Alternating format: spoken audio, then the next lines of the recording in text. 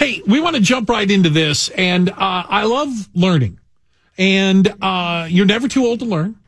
And you know what? The headlines, it seems like every day, you just think about the last couple years. We all went from, constitutional scholars to experts in virology. And now we're becoming Eurasian experts and learning where Ukraine is on a map. But someone who knows all about that and more is Professor John Randolph. He's the director of Russian, East European, and Eurasian Center at the College of Liberal Arts and Sciences, and an associate professor of Slavic languages and literatures at the University of Illinois. Professor Randolph, thank you for joining us. Thank you for having me. You probably woke up a couple weeks ago going, I doubt anybody's ever going to want to talk to me about Ukraine, but yet here we are, right? Ukraine is smack dab in the middle of where everybody is thinking. And I got to tell you, I'm sure you have the perspective of history and so much more about this. I watched Vladimir Putin's speech a week ago, and I called it History According to Putin, where he was basically laying out his justifications for what he was doing, but also I saw him as almost reimagining the map, putting the Soviet bloc back together. Do you see us heading towards another kind of a Cold War type situation?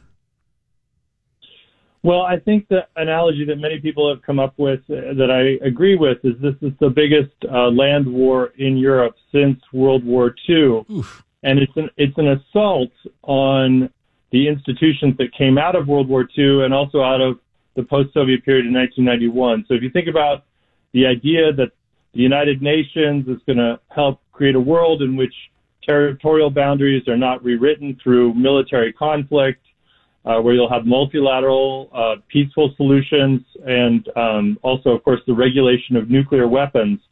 All of that is in jeopardy and under assault as a result of this truly shocking and incredibly cruel war. And as far as the Cold War goes, the Cold War ended, as we say, in 1991 with the dissolution of the Soviet Union. And I don't think Putin is attempting to recreate the USSR per se, but he is clearly attempting to recreate a sphere of influence where Russia has a great say over, in particular, Ukraine and Belarus, its close East Slavic-speaking neighbors. Professor, how will this affect world democracy and the state of Europe? Well, it's an incredible threat to Europe as we know it, and it's really hard to even foresee all the possible consequences. But among them, it certainly has an incredible effect on any country which thinks of itself as safe from the machinations of authoritarian rivals. I think one of the reasons we've seen such a very fast response from the European Union, which of course is a notoriously slow group of countries, is precisely because people understand that this is a real challenge to the world in which the European states have aspired to live. We're talking to Professor John Randolph with the University of Illinois. He's the director of Russian, East European, and Eurasian Center at the College of Liberal Arts, an expert on this in more ways than one.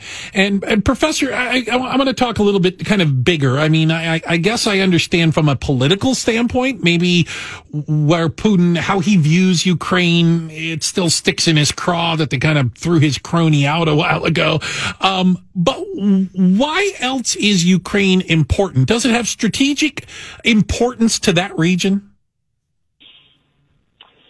That's the big question, is why Putin has, or one big question, it's an incredibly inhumane war which has yielded over 500,000 refugees and today has seen indiscriminate shelling of a major city, Kharkiv.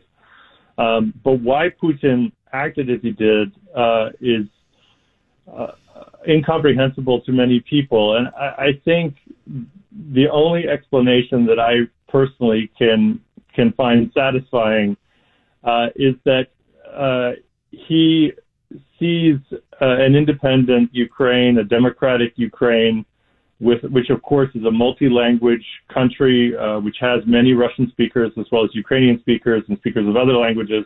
He sees that country as a potential rival or threat culturally to the Russia that exists under him.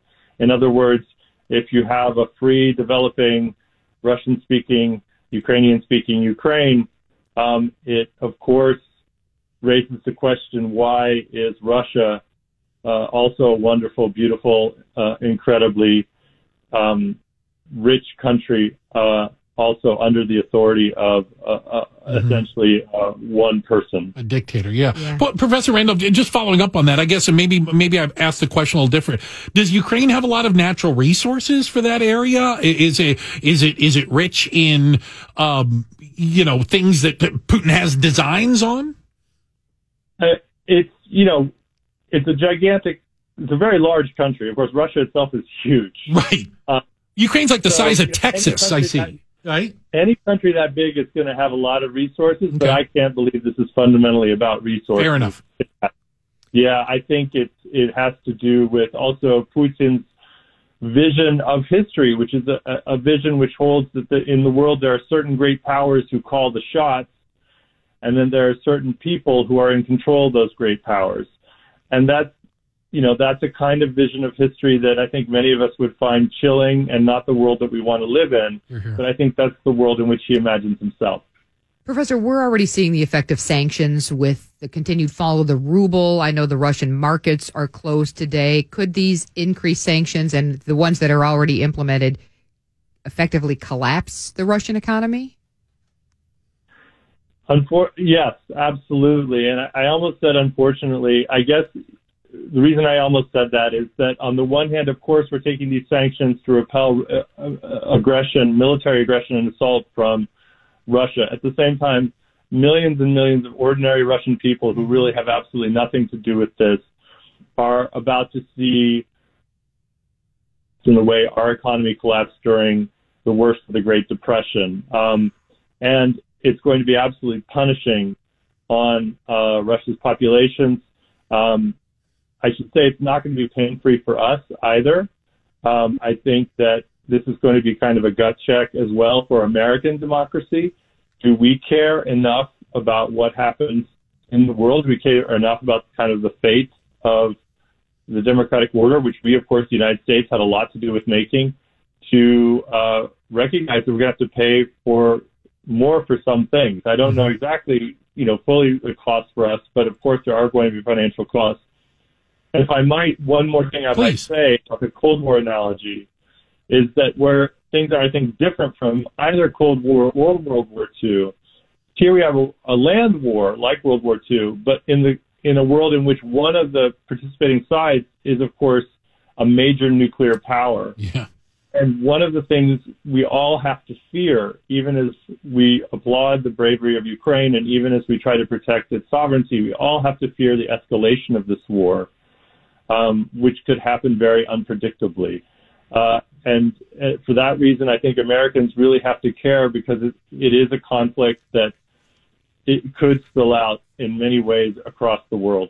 Professor Randolph, I sincerely appreciate your time and your expertise in this. I have a feeling we may be talking to you again and continue to understand more about the region, the geopolitical parts of it, and understanding as this war sadly moves forward. He's Professor John Randolph with the University of Illinois, certainly an expert on the region. We appreciate his time.